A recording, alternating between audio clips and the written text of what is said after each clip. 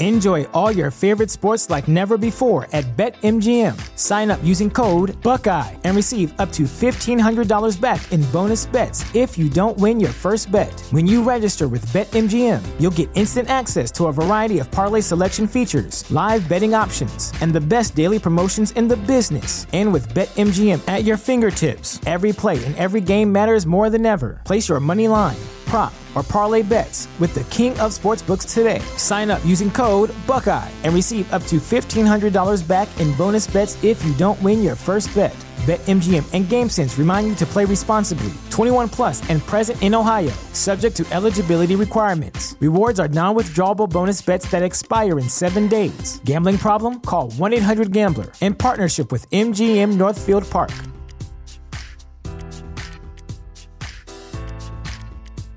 Say goodbye to your credit card rewards. Greedy corporate mega stores, led by Walmart and Target, are pushing for a law in Congress to take away your hard-earned cash back and travel points to line their pockets. The Durbin-Marshall credit card bill would enact harmful credit card routing mandates that would end credit card rewards as we know it. If you love your credit card rewards, tell your lawmakers, hands off my rewards. Tell them to oppose the Durbin-Marshall credit card bill. When it comes to weight loss, no two people are the same. That's why Noom builds personalized plans based on your unique psychology and biology. Take Brittany. After years of unsustainable diets, Noom helped her lose 20 pounds and keep it off. I was definitely in a yo-yo cycle for years of just losing weight, gaining weight, and it was exhausting. And Stephanie.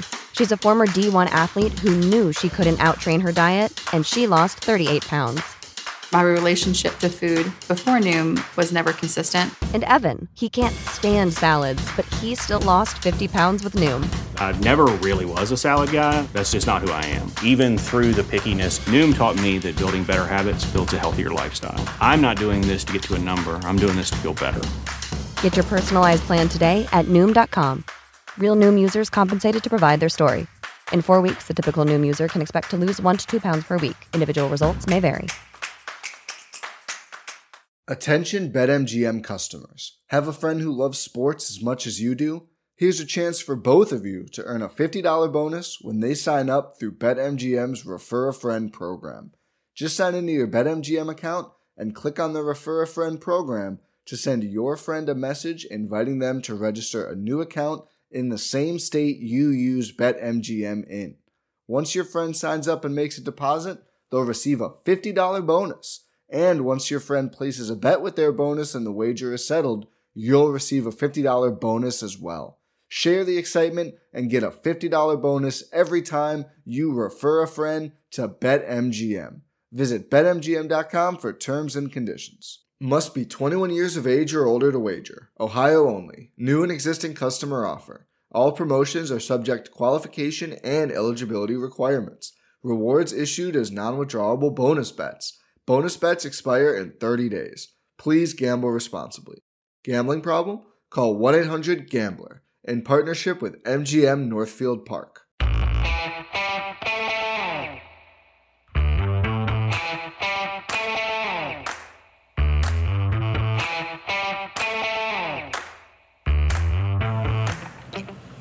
Hi folks, welcome to another episode of Film Study. This is Ken McCusick. We're here today to talk about the season opener and in particular talk about the New York Jets in our first Know Your Foe of this season. And we're joined by Michael Nania. He's of Jets X Factor and the host of the Cool Your Jets podcast. Michael, great to have you. Thanks so much for having me. I'm looking forward to the season opener this week, looking forward to football season finally being underway. So can't wait to get into it. All right, outstanding. A lot of threads. Ravens and Jets, obviously a lot of personnel, and in particular the front office personnel. Joe Douglas, who came from the Ravens organization's very familiar with each other despite not being in the same division.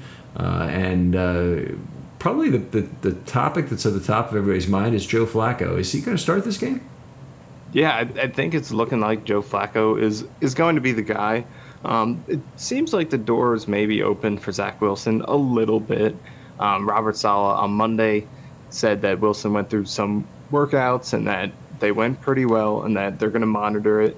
And Wednesday he's going to have a decision on it. But all signs are still kind of pointing to Joe Flacco being the guy, mainly just because, he's been prepping for this for a few weeks now with Zach Wilson sidelined.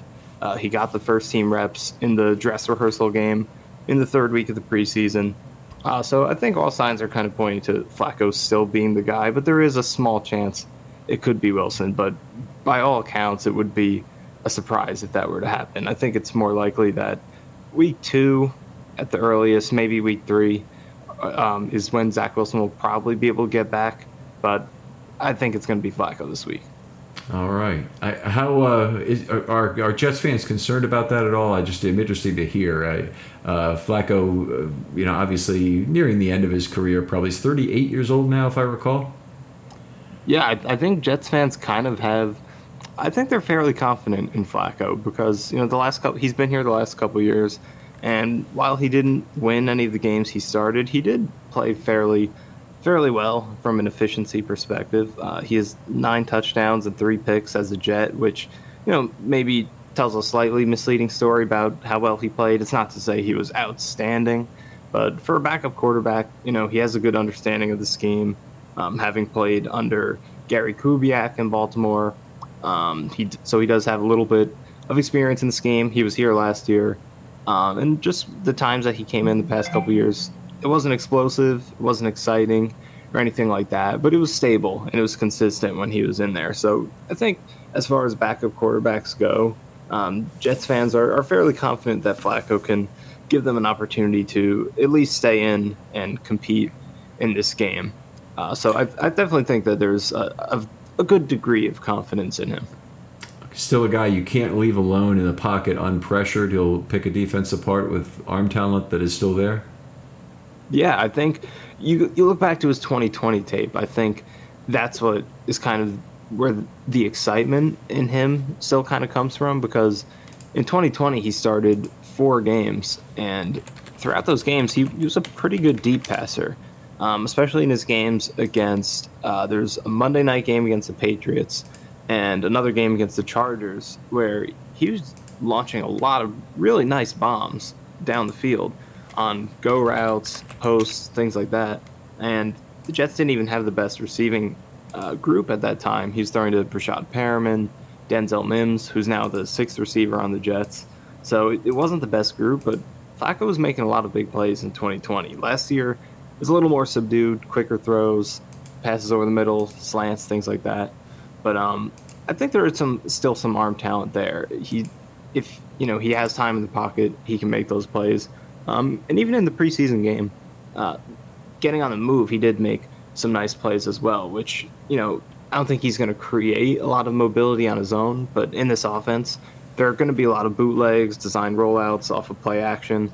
And on those on-the-move throws, we've seen in training camp and in the preseason that he can deliver fairly well, which you might not expect from him considering his age and just his style of play and his athleticism or lack thereof. But when the movement is designed and he has natural space and doesn't necessarily have to evade anyone, he has been able to make some of those throws on the move. So I think there's a decently high floor with Flacco going into this game. Ceiling definitely limited in comparison to someone like Zach Wilson, and especially at this stage of Flacco's career. But the floor, I think, is fairly high. All right. One of the things that was true of Flacco and the Kubiak offense in particular is they're very good in play action, and he ran a lot of boots to create time and space. So it's a lot of zone blocking to the left, naked booting to the right. And because Flacco is not mobile, that tended to fool the edge defender more often than it will with a player like Lamar Jackson under center. It's always been my thing. It's this weird dynamic that a booting immobile quarterback can generate more time and space than a booting mobile quarterback who the defense is always keyed on. And the Flacco did quite well on those plays, created a lot of deep pass opportunities to Torrey Smith way back in the day, and down that right sideline. But it's a staple of the Ravens offense for many years. It started to not work as time went on, not as well. People were looking for it, but definitely something we're used to seeing from Joe. Yeah, and I think, like you said, in this third preseason game, I think we got a good look at a little bit of what you're talking about. And like you said, at this stage of his career, I think expectations should be tempered. But we did get to see some of that to where the defense isn't necessarily expecting it as much. So when you fake those outside zones and he comes back to the other side of the field, he was getting a lot of space and he was able to make, even if there were easy throws into the flat, he at least had the room to get it off and, to read the levels of the field. So it'll be interesting to see how he operates on those concepts against the Ravens this Sunday. All right, very good. Let's go back to the Jets in general now and talk a little bit about the offseason changes and the preseason. What were the biggest moves for the Jets this offseason? Well, I think on the offensive side, it starts with the offensive line. They make the big addition in free agency with Laken Tomlinson at guard, Pro Bowler from the Niners last year. He's definitely an upgrade at the left guard spot. Elijah Vera Tucker was the left guard last year, who they drafted in the first round. He's going to kick over to the right side, and Tomlinson will take his place on the left, whereas last year, right guard was the big hole. So now they have two guards with some talent.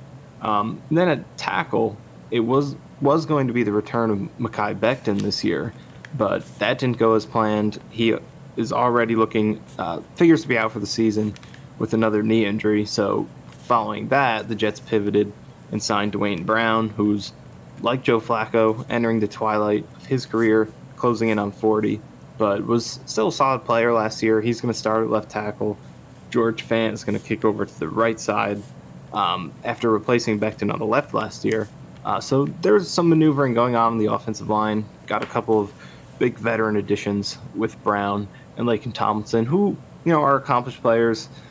They both have experience in this offense, so they should be able to slide in fairly smoothly and be able to acclimate with the teammates that they're joining. So offensive line, big moves there. And then you look at the skill positions offensively. Tight end was the big need going into this offseason. It's a scheme that relies on the tight ends. They want to play a lot of 12 personnel. Mike LaFleur bringing over a lot of the same philosophies from San Francisco, the Kyle Shanahan offense. And the Jets couldn't run 12 personnel last year with their lack of tight end talent. But they go out this year and they make sure that's not a problem. They sign C.J. Uzomah, they sign Tyler Conklin, and they draft Jeremy Ruckert from Ohio State in the third round. So complete overhaul of the tight end unit. It's got guys who can block and catch, and that allows you to run 12 personnel more confidently, having guys who can do a little bit of both. And then at receiver, there were a lot of big storylines this offseason about the Jets potentially chasing some of the bigger names, whether it was Tyreek Hill, Deebo Samuel, guys like that. None of that materialized, but the Jets were able to stay put in the 10th pick and select Garrett Wilson from Ohio State. So he comes in, brings in some playmaking potential, high route running ceiling with his quickness out of breaks and just his creativity with his releases, his acrobatic catch ability, and his ability to high point balls. He brings a lot of potential to the table. We'll see what he can contribute as a rookie, but the ceiling is definitely high with him. And then you look into the backfield. They draft Breece Hall in the second round. Running back wasn't a huge need after Michael Carter had a good rookie year last season, but sticking with the 49ers theme, it's always been about the committee backfield out there while Mike LaFleur was with Shanahan in San Francisco. And it looks like that's what the Jets are going to try to accomplish now with Breece Hall and Michael Carter paired up in the backfield. I think to start out, we're going to see a pretty even split between those two guys. They both bring a lot of elusiveness to the table, but I think Breece Hall brings a little bit more home run hitting, long speed that Carter didn't necessarily bring. So those two guys will complement each other well and allow the Jets to have that committee approach that the Niners have really popularized out on the West Coast. Offensively, there's been a lot of movement. The weapons are definitely diversified, improved, a lot deeper. And then the offensive line, I think the Jets have 5 guys who they think can come together and really form a solid unit. So offensively, there is certainly a much stronger supporting cast around Zach Wilson once he gets back. Okay, so I'm gonna go back and we're gonna talk about 2 items independently. So we'll just go to the first is the running back. We'll come back to the draft in a moment, but Breece Hall added to that backfield. Who is the better receiving threat among Hall and Carter? it's going to be interesting to see how that sort of plays out because Carter, his receiving usage last season kind of varied based on the quarterback. While Mike White was in there relieving Zach Wilson for a few games, that's when Carter was getting a ton of targets. I think there was a span of 3 games where he had about 30 targets total. But while Zach Wilson was in there, he's only getting about a couple targets per game. So Carter really showed last season that he is very elusive on checkdowns. If he catches the ball in space, he can break tackles and get you more out of a simple dump off than a lot of other running backs can. But at the same time, he is a very small running back, about 5'8", 5'9". So pass blocking isn't a huge strength. He dropped some passes last year. Didn't see a ton of route running versatility. So I think the upside with him in passing situations is kind of limited. But as a check down option, he showed last year he's fantastic. Breece Hall, on the other hand, I think brings a little bit more passing situation versatility than Carter does. Much better size, giving him more upside as a pass blocker. Drops were less of an issue for him in college last year than they were for Carter in his rookie year. And there's a little bit more route running versatility with him. On his college film, he was sent vertically occasionally and made some really nice catches outside of his frame. So I think Hall has the better upside, and we'll see how it gets, how that is sort of distributed as the season goes on, because Carter is listed as the number 1 running back on the depth chart for what it's worth going into the regular season, and did Rookies get the first team reps. Yeah, the rookies. That's the way they always do it. Yeah, for sure. And the Jets have Saleh has really preached that. Even Sauce Gardner, who we'll get to later on, I'm sure. Even he wasn't really officially declared a starter until pretty late in the preseason, not until after the 3rd game. So I'm not sure that means all that much, the fact that Carter's listed as number 1 right now. But I give the upside to Hall in terms of give the edge to Hall in terms of the upside as a receiver. But Carter, his check down elusiveness is definitely an asset that I think is going to be utilized. Okay, so with regard to checkdowns, Joe Flacco certainly when he was in Baltimore had a read check kind of progression that he would do when he had Ray Rice to throw the ball to. Do you expect this coming Sunday, and of course Zach Wilson's not out there, or we presume he will not be, does that mean that Joe, we should see some 4-man routes effectively with a check down running back? Yeah, I definitely think there's going to be some conservative aspects to Flacco's play this week, and I think that's part of the appeal that, at least in Jets fans' minds, that Flacco brings to the table, because, as high as everyone is on Zach Wilson, there were some games last season, especially against, defenses that play a lot of man coverage that are aggressive, such as the Patriots and Broncos early last year, where he did struggle with turnovers a little bit. So I think Flacco, in comparison, brings a little bit more of a conservative mindset to the table, to where the ball can be protected and the team can, even if the offense isn't as exciting, it can at least stay in it. So like you said, I think we will see some of that, to where, the checkdowns are built in. And, with both the tight ends and the running backs, the Jets do have far better safety valves this year than they have had in previous years. Last year was Tyler Kroft, Ryan Griffin at tight end, and they dropped a lot of passes, and he couldn't rely on those guys to just make the easy plays and just be a safety blanket for your quarterback to check the ball down to. Even at running back, Carter did drop some passes, and then beyond him, Ty Johnson played a lot of reps, who is still on the roster. He's their number 3 running back right now. But he was playing a lot of reps at times, and I believe he led all running backs in the league in drops. There was one game against the Saints where he had 3 in the first half.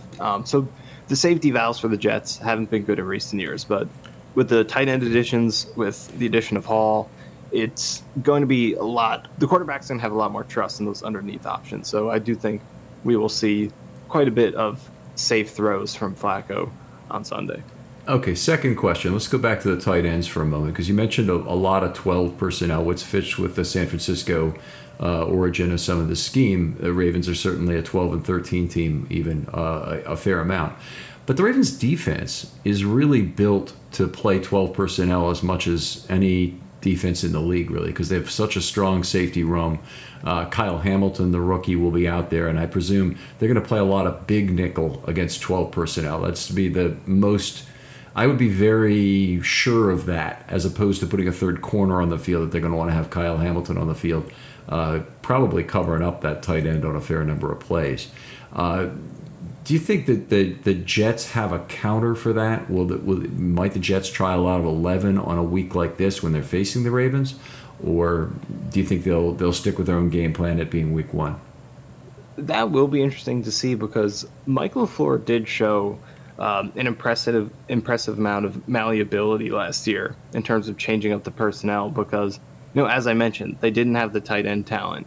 And at the beginning of the year, they were a very 12-heavy team for probably the first 5 weeks or so prior to the bye week. But then after that, they came out of it, and they brought the 12 personnel way down, and they became one of the most 11 personnel heavy teams in the post-bye week part of the season. Even 10 personnel was actually a fixture for them. I think they ran it about 10% of the time, which doesn't seem like a lot, but it was one of the top numbers in the league. So it was impressive that LaFleur kind of worked around his personnel last season, saw what he could do and couldn't do, and was willing to change it up. I think he showed a lot more willingness to change than the defensive side of the ball did. So considering the Ravens and some of the things you brought up in terms of how they match up against this type of offense the Jets want to run, I think we could see a good mix this week. And maybe this is going to be a game where they don't quite run 12 personnel as often as they will throughout the season, because LaFleur has shown that he does a good job of changing things up to what works. So I think it's definitely going to still be a fixture, the 12 personnel packages, because they spend a lot of money on these tight ends. I think they're going to want to enforce that part of their game, running the football, doing play action off of that. But at the same time, I think LaFleur knows that he has a lot of speed and talent in this receiver room, and there are ways that he can win that way as well. So I think we could see a good balance this week. All right. Well, let's go on to talk about some of the other offensive elements. The wide receiver core, talk a little bit about what each of them bring to the offense. Yeah, so I think at receiver, it all starts with Elijah Moore this year. Last year, second-round pick, had an amazing training camp where he turned a lot of heads. But the regular season comes around, and the Jets get 5-6 games into the season, and Moore hadn't really done anything. I think he had about 8 or 9 catches throughout the first 6 games of the season, but then he starts to turn it on in the middle of the season. In his last 6 games, he was putting up big numbers. He's one of the top 5 to 10 receivers in the league over that span in terms of his receiving production, and he got involved in the run game a little bit. So he was showing a lot of promise, and then his season came to an end with an injury. He missed his last 5 or 6 games, but this offseason comes back healthy, continued his excellence in training camp, and the expectation is that he elevates into their top option and a guy who could, be the engine of this passing game. He's a very good all-around route runner. Even though he's a smaller guy at about 5'9", he's not pigeonholed to the slot. He played on the outside quite a bit last year, and he can run just about any route in the route tree. We saw him win deep. We saw him win on quick slants, such as against Miami when he beat Byron Jones on a slant and took it over 60 yards to the house. Sees the long speed after the catch. He really is the complete package outside of the size and the frame and the limitations that come with that. So the expectation is that he sort of, and actually an interesting comparison for him, and Joe Flacco brought this up a couple weeks ago in terms of who Elijah Moore reminds him of. He brought up Steve Smith from his days playing with him with the Ravens as a good comparison for Elijah Moore. I think there is a lot of similarity there in terms of guys who are on the smaller side but are so skilled that they could thrive to a star caliber level in spite of that. So Elijah Moore, high expectations for him this year. Then you look at Corey Davis, who's going to be a big X factor this year. The Jets signed him last year as a free agent from the Titans, and he was their top option going to last season. But it didn't entirely go as planned. To start the season, he was dropping passes a lot more frequently than he ever had before. He struggled to separate against some of the man coverage teams they played early in the season, such as New England and Denver. So it was a rough season for Davis last year while he was healthy, in terms of he just had some issues that weren't common for him prior to the year. But I think the expectation for Davis is that if he can just get the drops down to his previous career rate prior to last year, he should be able to have a nice number 2 season next to Elijah Moore. And, you look at his 2020 season with the Titans, the breakout year that put him on track to be a big free agent acquisition for the Jets. He was the number 2 next to A.J. Brown. It was, feeding off of Brown's success where he was able to be so efficient in 2020. And I think last year in that number 1 role, he was, it was maybe a little bit too much pressure for him. But if Elijah Moore can develop into that number 1 guy and Corey Davis can slide into Moore's shadow a little bit, I think that should allow him to be more comfortable and be a solid complementary weapon for them. He did lose some weight this offseason, so maybe we could see his game shift a little bit more into the quickness and the route running to maybe fit him into this offense a little bit, because he is a bigger bodied guy whose game is more about verticality and just, playing physically more so than it's ever been about route running, but with maybe a little bit more quickness, taking some pounds off, he could be able to fit it a little bit better. Garrett Wilson is going to be interesting to see how big of a role he has this year, because there are so many mouths to feed on this offense with the new tight ends, the 2 receivers I mentioned. In the backfield, there are going to be targets thrown there. So I think we could see him maybe have a relatively small role to start out, but with his talent, if he can make some plays early and just prove himself to be a weapon who deserves targets, I think his role can grow quickly, and maybe he can overtake Corey Davis if he can get off to a hot start. So we'll see how his role develops. Drops are something to monitor with him. He wasn't fantastic at avoiding drops in college. He was about average for an FBS receiver last year in terms of drops. And then in training camp, he did pretty consistently drop passes. It wasn't an issue in preseason. He played pretty well in his limited preseason time, but the drops will be something to monitor with him. And then I think it's also worth mentioning Braxton Berrios here. Last season, down the stretch when the Jets offense was starting to improve a little bit, Berrios was a big part of it. Getting on jet motion, jet sweeps, end arounds, screens, things like that. Manufactured offense. He was really good in those areas. And in addition to what he was doing with the ball, just having him out there and the threat of him really opened up a lot of things for the run game as well. So they re-signed Berrios. He was a free agent, and he looks like he's going to be a big part of the offense in terms of what he can do pre-snap and in the run game, just to open up lanes and run some of those manufactured plays by himself. So, those are the top 4 weapons, and it's going to be very interesting to see how the Jets kind of spread the ball around between those guys. Okay, I've lost track of a player possibly, and that's Denzel Mims. Is he still with the Jets? Yeah, Mims is still there, and he's going to be a big wild card this year because he requested a trade pretty recently. That didn't materialize, but he did come out after that and have a pretty dominant game against the Giants to close the preseason. But it's been a rough ride for him the past, really since the new Jets regime came in at the start of 2021. It's been all downhill for Denzel Mims. Last year, he was battling food poisoning, then he came back and he couldn't grasp the playbook and he fell down the depth chart. Regular season comes, he was inactive for a lot of games, even while healthy. And then when he did get chances to start, when other players were injured, he just didn't produce. He had a lot of pre-snap penalties. He dropped passes. He couldn't separate. He would have full games where he would get 2 targets because he just couldn't get open. So he really struggled last year, and his fall down the depth chart is pretty much his own doing.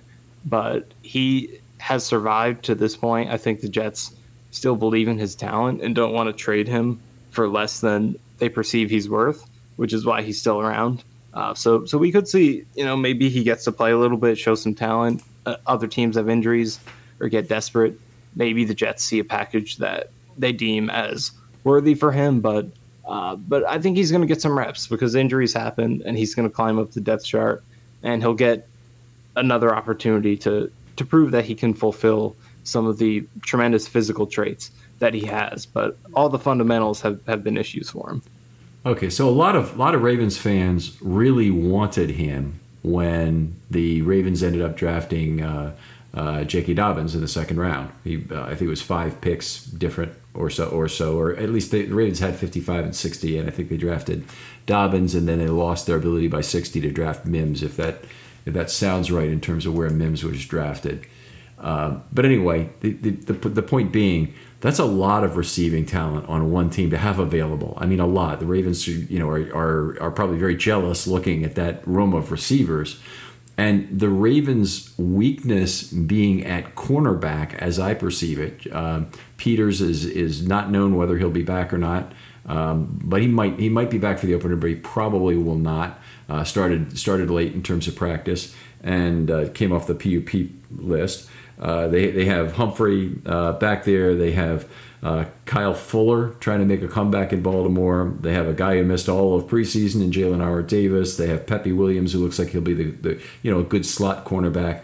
But the Ravens really lack cornerbacks to face a team that could field 10 personnel. And if I'm looking at this Jets team, I'm saying that and not 12 is really what scares the hell out of me about them.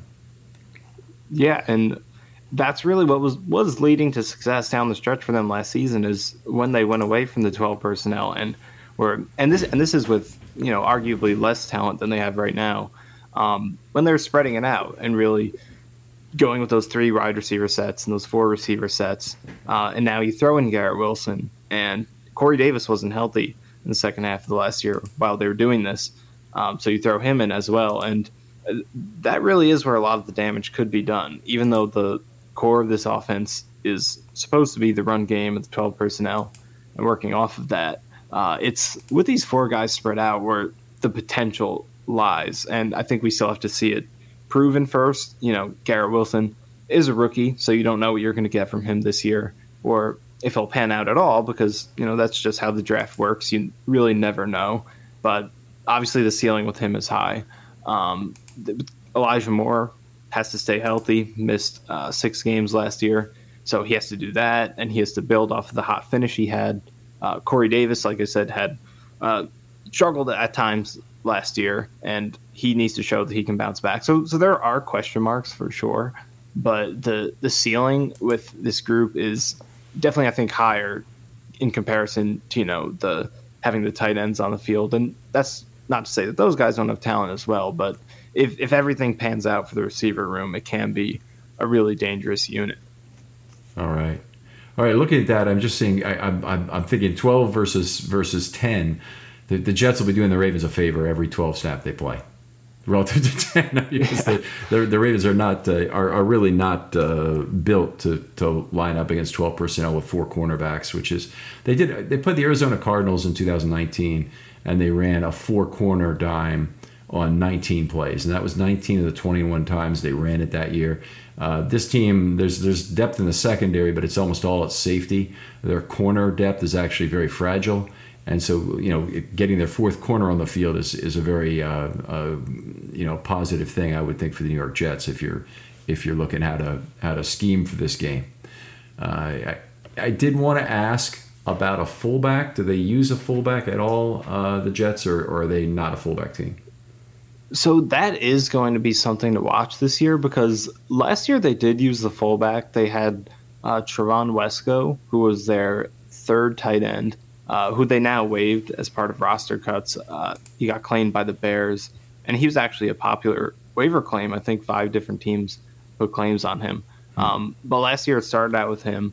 Then they claimed Nick Bawden, who was formerly of the Lions. He was a pure fullback, and he was playing some reps at the end of the year. So last year was something they did, but now going to this year, like I said, they waived Wesco. They also waived Nick Bawden. So they don't really have a guy who has that fullback experience, but perhaps Jeremy Ruckert, the rookie tight end, who they drafted from Ohio State in the third round. He could do a little bit of it, but outside of him, there isn't really a candidate on the roster who could play that role. And even Rucker pretty much didn't do it at all during the preseason and training camp. So maybe it is something that they're going to remove from the picture this year. But last year, it is something they did a little bit. But we'll have to see if that continues this year, because the guys who are doing it are no longer here, and people they have in the roster don't have the experience playing in that role. So we'll see if it's something that they still use, or if they more so shift towards just the 2 tight end alignments. If this is interesting, because you mentioned the Bears and them taking Wesco and making a lot. Well, there were a lot of claims on Wesco. The Bears picked up 6 players from the waiver claim process. The Jaguars picked up 5. It's like a second draft for these teams. Yeah, it's just it's crazy the look at that. All right, what do we not hit on offense? Anything on the rest of the offense, overarching scheme, theme points you want to hit on before we move on to the defense? I think we covered it for the most part. I just think it's going to be interesting to see how the Jets kind of strike a run-pass balance this season, because it seems like they want to be a run-heavy team. You look at the tight end additions. You look at trading up and drafting a running back in the second round. So all those things kind of point to the run game. But you also have, and he's probably not going to play on Sunday, but you have this talented quarterback in Zach Wilson, who you drafted second overall a couple years ago. You have a receiver who you drafted 10th overall. So there's a lot of upside in that passing game too. So it will be interesting to see, do they want to be a very run-heavy team and aim for a lower volume, higher efficiency pass game, or are they going to try to strike an even balance between those two things? So seeing how which facet of the offense is more effective, which one they lean towards, is going to be one of the more fascinating things to watch as the season develops. All right, fair enough. Let's flip over the defense here and talk a little bit about the most common base and pass defense looks. So when the other team, the Ravens, show a lot of 12, 21, 13 personnel, when the Jets face that, what are they likely to put on the field in terms of their package look and how they scheme up to defend them? Yeah, well, the Jets were a pretty heavy base team last year. I think they're one of the heavier base teams in the league in terms of just sticking with their 4-3 group. Actually, 4-2-5 was what they usually went with. They didn't go to the normal 4-3 base a ton. They were pretty reliant on that 4-2-5. That was what they went to for the most part. And the defense, if anybody puts 3 receivers on the field, you're forced into the nickel. So all teams basically use a 4-2-5 pretty much as a base in terms of what they say. Even teams that think of themselves as 3-4 teams are really playing 4-2-5 as their regular look when the other team puts on the most common offense of all, 11 personnel, most common package. Right. I think defensively, what's going to be most interesting to watch is to see how willing the coaching staff is to change things up, because they were very rigid last year, and there wasn't a lot of malleability in terms of being willing to change on a weekly basis to adapt to the opponent. The Jets are consistently beaten by many of the same types of plays on a weekly basis, and there was a little bit of change later in the season in terms of maybe allowing the corners to move around based on matchups rather than keeping them restricted to sides. But that was a big issue last year, the lack of adjustments on defense. So this year, I think all eyes are going to be on Robert Saleh and defensive coordinator Jeff Ulbrich, and to see if they're willing to change things up on a week-to-week basis.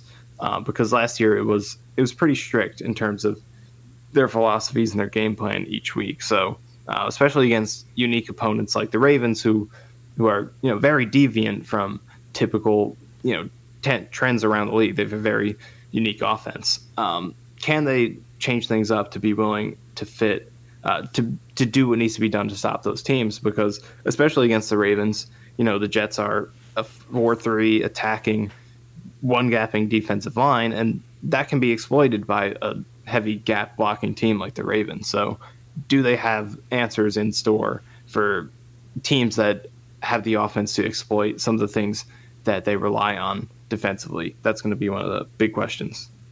What did they do to rush the passer that was different from a normal straight four-man rush? Did they rush numbers? They used deception, stunts, drops from the line of scrimmage to simulated pressures. What do they use? So they did do a decent amount of stunting last year. I would say in first and second down, you would see that occasionally. They did have a pretty strong tendency to, first 2 downs, keep it fairly traditional, a lot of four-man, not a ton of blitzing. But third down, they did have a really strong tendency to go to man pressures. And it was, and this goes back to just a lack of, creativity and things like that. It was quite predictable throughout last season that, first 2 downs, fairly safe, not a ton of blitzing. Usually it'd be 4 rushers, and then third down, man pressure. So to mix it up a little bit, maybe a few more pressures, first, second down, or more pressure packages, first and second down. Maybe mix it up on third down a little bit. Not as many man pressures could be beneficial, but yeah, I think first 2 downs for the most part last year. Straight up 4-man rush. They would stunt occasionally, and then third down was usually man pressures. Okay.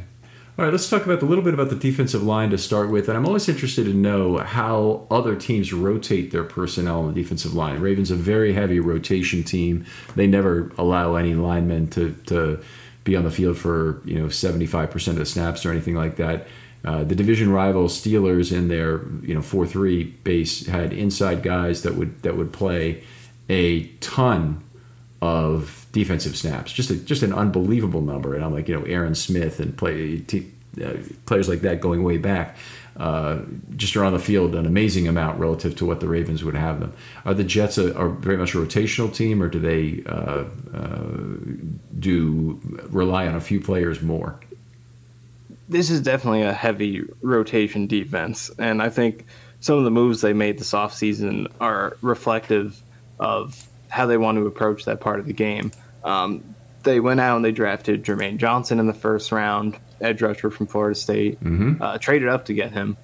Carl Lawson's coming back from injury, and even with those 2 moves, they still signed Jacob Martin from Houston to a mid-level, high-level backup deal. So he's going to play reps. They draft Michael Clemens in the 4th round, another edge rusher, and he had a very impressive preseason and is going to fight for reps. They bring over Solomon Thomas from the 49ers, Raiders last year, 49ers prior to that. So this is they have 10 defensive linemen on the roster, and it seems like all these guys are going to push for reps. It's a rotation-heavy team. 10 defensive linemen? Yeah, 10 defensive linemen right now. I think you would say 5 of them are D tackles, 5 edge, but it's deep, and all these guys are going to get reps. Okay, so I'm with you now. That's not that outrageous. Okay, so you normally maybe 4 or 5 edge and 5 or 6 defensive linemen would be normal. That's I thought you actually had 10 interior defensive linemen. That would really be yeah, a lot. Yeah. Yeah, but yeah, it's a rotation heavy defense. That's the way they played it last year, and I think last year it was to a fault a little bit because the talent wasn't quite there. Carl Lawson missed all of last season, and then outside of that, the edge group wasn't quite as deep without him there. So they were rotating a lot, and guys like Quinnen Williams, who is a very talented defensive tackle, it was playing probably not as many reps as he could have, especially in comparison to other players of his talent level who were playing more snaps and producing more because of it, whereas he is rotating out and in favor of players who maybe shouldn't have been playing as many reps. But this year, with a lot more depth on that defensive line, I think that rotation approach is going to really shine through, being able to have these guys rested and come out on third down with a fresh Jermaine Johnson and a fresh Jacob Martin and Bryce Huff and Michael Clemens. So this is a rotation-heavy team. I don't think anyone's, over the course of the season, going to average more than 65, 70% of the snaps, absolute max. That's probably Quinnen Williams, John Franklin Myers. Maybe Carl Lawson gets there. But you should see, 7, 8 guys playing at least 25 to 30% of the snaps. It's a very rotation-heavy team. Okay. I would think that would serve the Jets well against the Ravens. The Ravens Now, we don't know if they're going to be able to get back to 2019 or 20 in terms of what the run game was, but they certainly built the offensive line. They've acquired additional tight ends.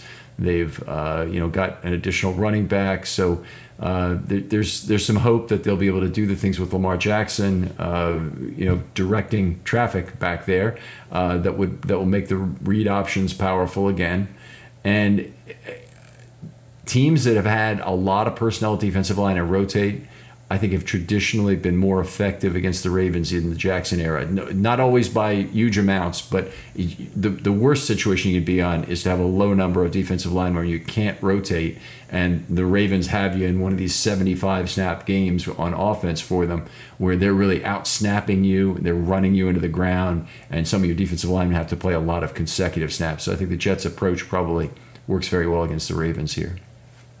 Yeah, for sure, and I think listening to Robert Saleh and Jeff Ulbrich speak about it throughout this offseason, it really seems like that's their goal, because this is an aggressive defensive line. They want to one gap, play downhill. And when you're playing that way, it is generally a little more taxing than the alternative. And I think pass rushing is their main goal with this defensive line. Maybe to a fault, there are questions with this run defense. It was an issue last year with guys over pursuing and getting punished by counters and traps and things like that. So we'll see how they balance that, but pass rushing is clearly the goal for this defensive line, much more so over the run game side of things. And you look at the talent on this defensive line, most of it is very pass centric.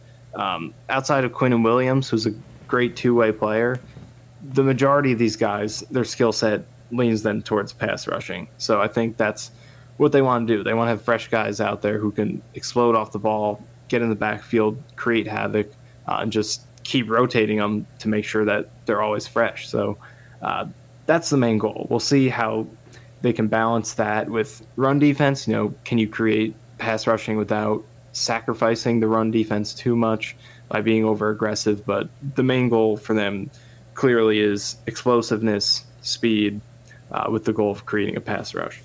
Jermaine Johnson, how's he looked in the preseason so far? Because that was a player a lot of Ravens fans were excited to draft, and a lot of people thought the Ravens might have taken him with their second pick instead of a player like Tyler Linderbaum.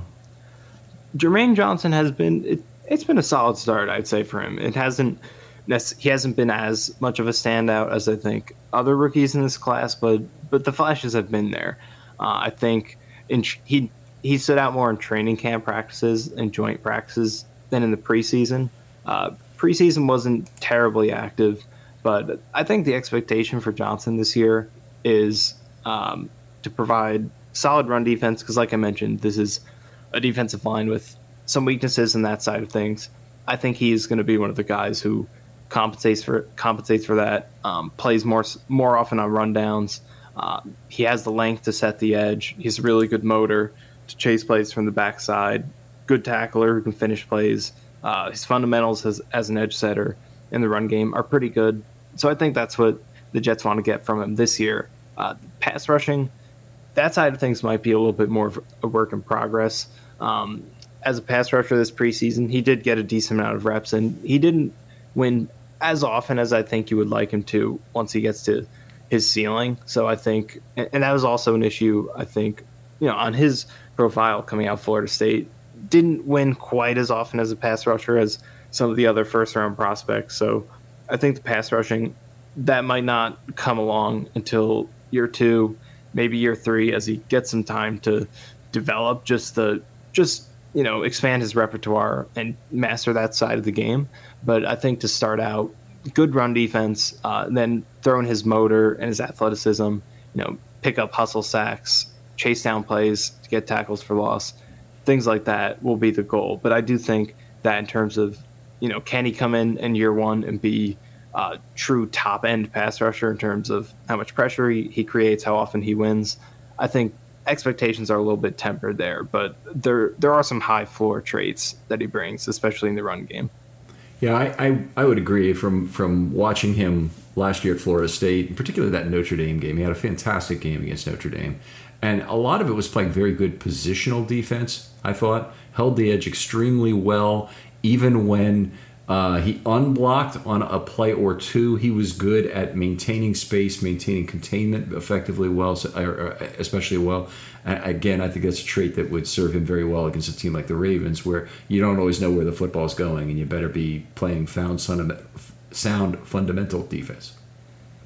Yeah, and I think he's going to be one of the guys who really has a big responsibility against the Ravens in this game, because I think that's the biggest fear for the Jets in this matchup is this aggressive defensive line against a team like the Ravens that really keeps you on your toes and you don't know where that ball is going. You have a quarterback who, if he keeps it, is a massive threat when he gets out on the edge. So these edge defenders are really going to be challenged because they are downhill, explosive guys, whether it's Carl Lawson, who has played quite a few games against the Ravens in his career, whether it's him, Bryce Huff, Jacob Martin. A lot of these edge rushers are, fitting the mantra that Robert Saleh has, all gas, no break.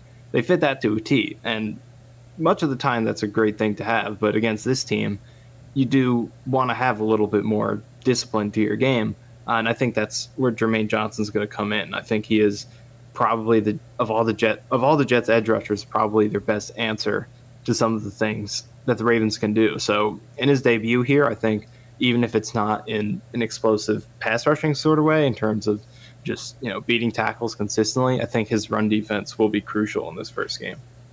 All right, let's move on to the linebackers here, and I'll just say Baltimore still misses C.J. Mosley. I know he hasn't been on the field all the time for you guys, but certainly the Ravens' inside linebacker group really has never recovered fully since he left.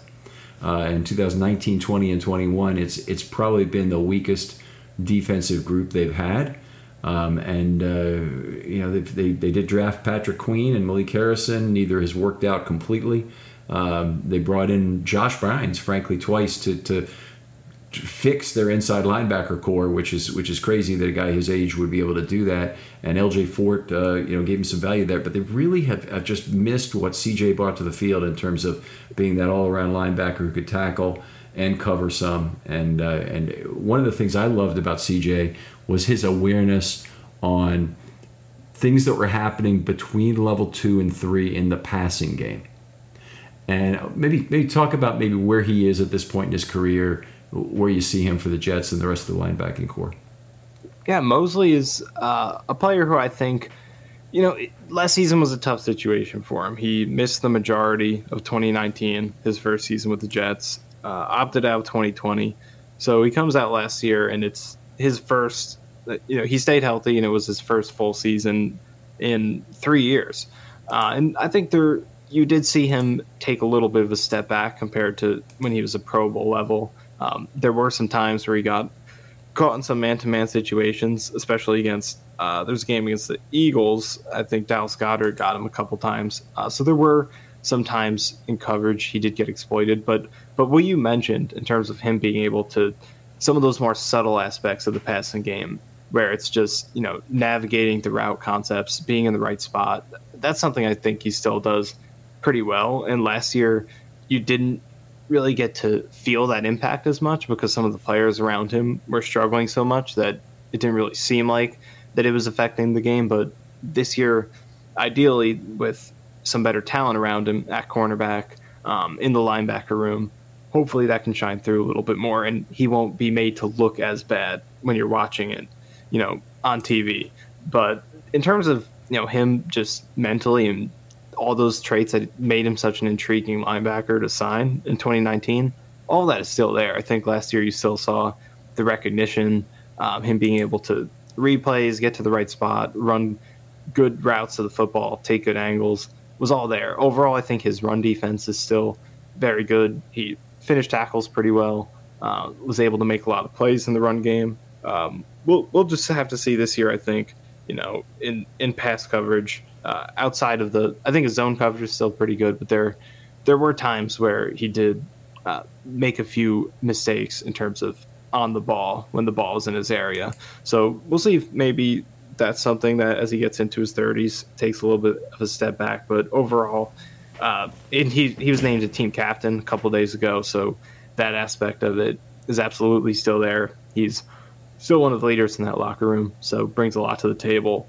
in that area as well. But to talk about the rest of the linebackers, this is probably one of the bigger question marks on defense. Next to him, you have Quincy Williams, who they claimed early last season from Jacksonville, and he ended up starting for most of the year. He's a player who's very boom or bust. I think last year, he's a smaller linebacker. He's very athletic, and there are times where he'll bust up a screen in the backfield, and he makes an enormous hit. It gets the crowd going, and it looks awesome. But for every one of those, there are a couple plays where he'll penetrate the wrong gap in the run game, and the running back will cut back on him and pick up a big gain. Or there will be another screenplay that he overruns and then gives up a big gain there. So Quincy Williams is a guy the Jets are pretty high on, considering they didn't try to improve this unit too much in the offseason, and they gave him the opportunity to start again. So they're high in his potential. He fits what I think they want out of their linebackers. Outside of Mosley, who this regime didn't add, was here prior to that regime. Outside of Mosley, the linebacker additions have been smaller guys, more athletic guys with a focus on pass coverage. And Quincy Williams brings that upside, but he's really got to clean up the discipline, because the mistakes he was making last year were a big part of why the defense struggled. Then beyond him, you have Quan Alexander, who the Jets brought in pretty late in the offseason. He's a guy who I think still has really good ability in the passing game. He's got good coverage skills. He is really good recognition. I think chasing plays down into the flat, the screen game. Then also has pretty good route recognition in the middle of the field. The question with him, though, is the run defense. I think he's definitely shown. I think this is part of why he only signed with them on a cheap deal. There wasn't a ton of demand for him. Definitely susceptible to missed tackles in the run game, not taking the best angles there. And that's a theme for this Jets defense. They're at the front seven. A lot of athleticism, a lot of passing game talent, but run game is a big question mark. And that's what makes the Ravens such a scary matchup, is the fact that, the Ravens are one of the best running teams in the league. And this is a front seven that's not totally equipped to stop the run. So linebackers, I think there's a lot of athleticism and upside in this group, especially in the passing game, but we'll have to see how they can do against the run this year. All right, very good. Now, one thing I did want to ask you about is how they platoon the linebackers on passing downs. So you mentioned 4-2-5. That can mean different things to different people on passing downs, because it could be a safety in for a weak side linebacker on passing downs with a nickel behind that. Do they bring in extra safeties as sub-package linebackers? What do they actually do? So this is something that could change in comparison to last year, because for the most part last season, they would have two linebackers who would play pretty much the entire game. At the beginning of the year was Jared Davis, previously of the Lions, who I think is back with the Lions now. It was him and Mosley. Then Davis gets hurt. Quincy Williams takes over. And it was mostly those two guys for the entire game. There would occasionally be a sub linebacker in when they would go to base. Jamie Sherwood right now would probably was that guy last year. Maybe would play that role a little bit this year. But now I think maybe things could be a little bit different, because with Quan Alexander and Quincy Williams, I think those two guys are maybe on a similar talent level, or maybe not talent level. I think Alexander's clearly the more accomplished player, but the Jets have more investment in Williams in terms of their connection to him. So I think we could see Mosley's going to play every down. But outside of him, I think there could be a little bit of a platoon between Quan Alexander and Quincy Williams splitting those other snaps. I think we saw the Niners do a little bit of that recently. They didn't necessarily have, two every down linebackers. There would be Fred Warner, who plays every down. Then outside of that, they would mix it up a little bit between multiple guys. That could be what we see this year a little bit more from the Jets, with Quan Alexander in the mix. Is either of them obviously a rundown linebacker as opposed to a pass down linebacker? It sounds like both of them, quickness and trying to be a passing down linebacker is what you're looking for. Yeah, that's what's going to make this so interesting to see how they decide to do it, because there isn't really that skill set difference with these guys. They're kind of similar. So if they had another linebacker who was more of a thumper, and you could put him in, on rundowns, play that strong side spot or play the mic, then, maybe he would be the guy you go to in base situations and things like that. But these two players have pretty similar strengths and weaknesses, so how they split it up will be interesting. But I do think their talent disparity, being similar in talent, is going to make it to where they do play similar amount of reps. But this one is pretty TBD because it's different than last year, and we didn't, preseason was too small of a sample to really see how that's going to play out. So we'll see how that plays out. But I do think Quincy Williams and Quan Alexander will both be playing a significant amount of reps in a platoon sort of way. Just so it's Mosley still has the green dot, or is it somebody else? Yeah, Mosley. Okay.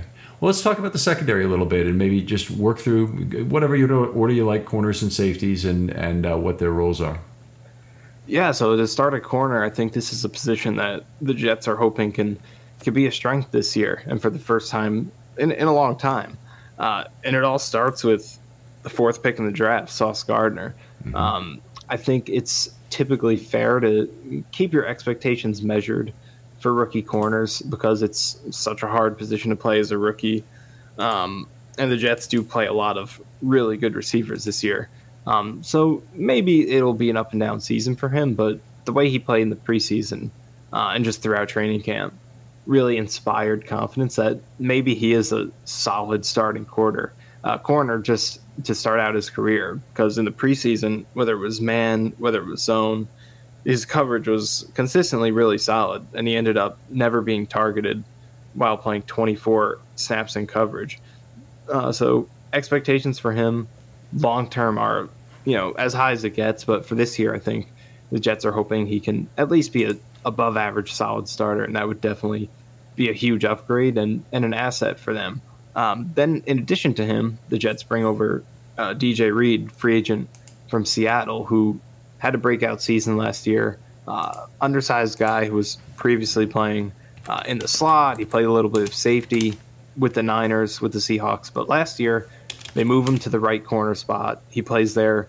In that defense, the corners don't move, just one side, similar to the Jets. And he plays right corner, and he has a very effective season. He's one of the better cover corners in the league, was not beaten often last year. So he's a guy who can come in. He's ready to just man that right side of the field, bring good zone coverage. His run defense and his tackling is pretty good as well. That's where I think the Jets are going to improve against the run this year, is in the secondary. Between Gardner, between DJ Reed, and also at safety, and we'll get to him next, but Jordan Whitehead, the tackling in the secondary is a lot better. So the last line of defense should be improved. Even if it still might be fairly easy to get through the first level of the Jets' run defense, I think their second level should prevent some of those game-breaking runs. But yeah, that cornerback duo is one the Jets are hoping could be a strength. In the slot, they have Michael Carter II, who was a 5th-round pick from Duke last year. He had a solid rookie season. Nothing splashy in terms of takeaways and things like that, but good recognition in zone coverage, good tackler in the flat, and just really made very few mistakes last year, which is what I think you want from your slot corner.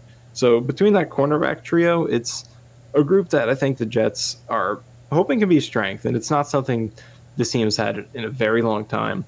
But you pair it up with the pass rush that they hope they can have, and I think that their main goal defensively this season is going to be, sure, they might give up some long drives because of the run defense, maybe some of the deficiencies at linebacker, but with the pass rush they have in this cornerback group, they're hoping to get some takeaways, pair up good coverage with the pass rush to get some sacks, win on third down, win in the red zone, to make up for potentially some long drives. So cornerback is an exciting part of the future of this defense. Okay, so in terms of scheme, are they more of a zone or man team? Usually, oftentimes you'll see, a player like Gardner obviously can do whatever the hell he wants probably, and probably is a good gambler or a good bet to be a good gambler at some point during his career, but he's mostly a press man guy, right? Yeah, I think press man is something that It's not something the Jets did a ton last year, but it will be interesting to see, with Gardner here, a guy who has the ability to be one of the best corners in the league in that type of coverage.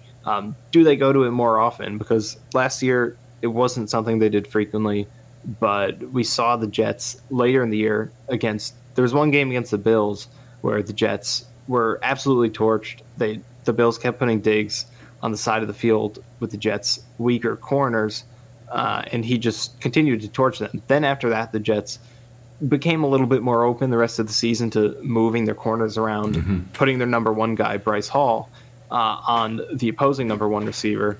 And the results were mixed, but with the talent being better now with Sauce Gardner, I think we will see them continue some of those trends from the end of last season where they do let the corners occasionally follow if the situation makes sense. And then in those situations, we could see some more press man than they typically play because they're usually a cover one or cover three team, single high, and just similar to there's some Seattle to this defense too, in addition to San Francisco, because Saleh and Jeff Ulbrich both shared some time in Seattle in the early 2010s during the Legion of Boom era, or really kind of prior to that actually, and so they bring over some of those philosophies as well. So corners for the most part stay on one side of the field. DJ Reed's probably going to be that right side guy, Gardner on the left side. So for the most part, those guys will stay home. But like I said, end of last season, we saw them show a little bit more willingness to move them around. And now that you have a guy like Gardner who has so much matchup potential with his length and the fluidity that he can pair up with that length, I think we will see them carry that over a little bit and maybe occasionally do some following, do some press man when the situation calls for it. All right, outstanding. That's a good primer on the corners for sure. Let's talk a little bit about the safeties. Yeah, safety, I think, goes right there with linebackers. One of the question groups, and we're more so talking about the free safety spot. So I think at strong safety, they signed Jordan Whitehead from the Bucs. Contributed to a Super Bowl defense a couple years ago. He's going to be a big help in the run defense. This is one of the spots where you can look at it and say the Jets are going to improve there. He's an enforcer in the box. He is a hard hitter, lives near the line of scrimmage, almost basically serves as an extra linebacker, does a great job running, chasing, and he will also, I think, be key in stopping Jackson in this game because he played against some mobile quarterbacks out there in the NFC South, Taysom Hill, Cam Newton, and we've seen him have some good games, stopping quarterbacks, chasing them down on the edge, making some plays in space against mobile quarterbacks. So Whitehead's going to be a key part of this game in terms of stopping Jackson in the run game. In coverage, I think he should be an upgrade over what the Jets have had. I think he can be considered an average coverage defender thanks to his zone defense. I think he is able to see what's in front of him pretty well and process it, come downhill, make finishes. Not much of a man defender, but when things are in front of him, he does a good job of coming downhill and making the stops. At free safety, though, there is where the questions start to come in. Starting free safety to start the year is going to be LaMarcus Joyner, who was previously a good, solid starting free safety with the Rams, but that was a long time ago. That was back in 2018. After that, he signed with the Raiders, and they moved him to slot corner. That didn't go too well. Jets signed him last year. He was going to move back to free safety, but he misses the entire season with an elbow injury. So now that he's into his 30s, and the Jets are hoping he can get back to playing at that previous level with the Rams, but that was 4 years ago at this point. So there are some question marks with him, considering the age. He didn't have a very good training camp in preseason. Consistently on the tape, both in the preseason and in the limited training camp footage, he was caught out of position at times and didn't really seem like the reliable last line of defense that you would hope a veteran free safety would be. So I think there's some pressure on him, and he could eventually be pushed for his starting spot. But the depth behind those two guys is a big question mark. You have Ashton Davis, who was a third-round pick in 2020. He's been a pretty big disappointment. he was a project when he was drafted. Track runner at Cal, successful one, has plenty of speed and athleticism, but just hasn't gotten the angles down that you have to be able to have at the safety position. Misses a lot of tackles.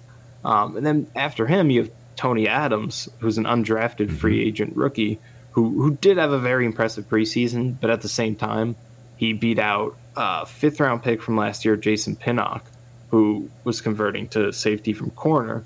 So the pool of talent competing for the backup safety spots wasn't great, and it still doesn't look too great going into the year. So outside of Jordan Whitehead, safety is a position that could be an issue. All right. That's very thorough. Really appreciate you going into this player by player with us, Michael. How about one player who matches up well against the Ravens? No need for score predictions. We don't do that here. But just a player you think could really make an impact against the Ravens. I think I'm going to look to the offensive side of the ball, and I'm going to point to Elijah Moore because this is a Ravens defense that I think is has a lot of talent, but the corners are gamblers.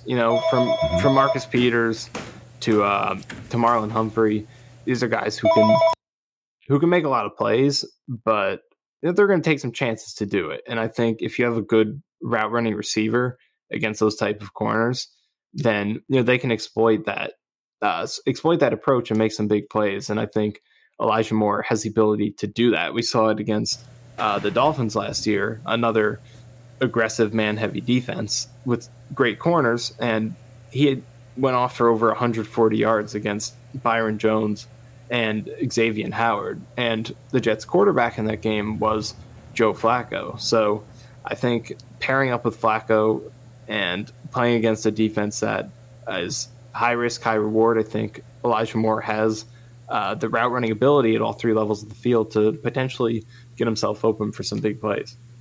All right. That's terrific stuff, Michael. Tell folks where they can find your work online. Yeah, you can find all of my writing at jetsxfactor.com. I host the Cool Your Jets podcast with my co-host Ben Blessington twice a week. That's after game days, and then on Fridays where we break down everything, in terms of matchups and everything like that, following each game and going to the next game. So yeah, those are the two places where both podcast and writing form you can find me. Twitter handle? Twitter at Michael_Nania. Okay, outstanding. Apologize for mispronouncing your name too. That's always bad. It's good. I've heard so many different pronunciations for it, so I just think it's kind of fun to hear all the different ones. All right, outstanding. Thanks for joining us, Michael. Other folks out there, if you'd like to be on a film study short, I'll still be able to do about one per week during the regular season. Hit me up with your idea. Very narrow on the Ravens. I'd love to hear from you. We'll be getting into our regular format starting next week with a defensive pod that comes out on Tuesday morning, an offense pod that comes out on Wednesday morning, and we may be doing some live shows this year, so look for that. Know Your Foe will still be third show of the week, then By the Numbers, the fourth show of the week, shorts after that. Really appreciate having you tune in and subscribe to those pods. Appreciate having you here. Michael, thanks again. Thanks so much for having me. And we'll talk to you next time on Film Study.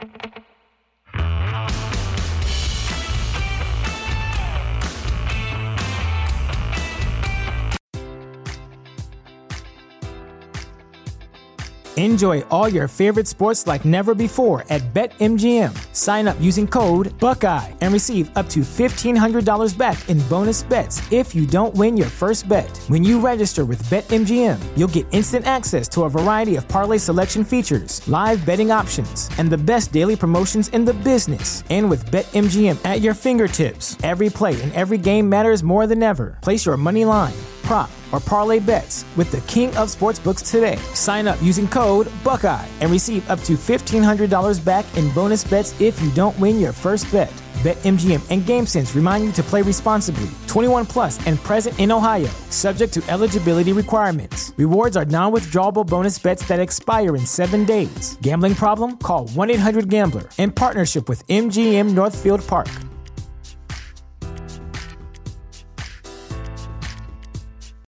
This is the place where Black is the main character, where we dive into something new like the latest season of Them, The Scare, and the award-winning American Fiction. Or add to the experience by buying or renting the biopic of a legend, Bob Marley, One Love. And add on channels like Paramount Plus and Stars to bask in nostalgia with Beverly Hills Cop and BMF. Explore Prime Video's culture-rated collection and enjoy old school greats and new school hits. Restrictions apply. See Amazon.com/Amazon Prime for details.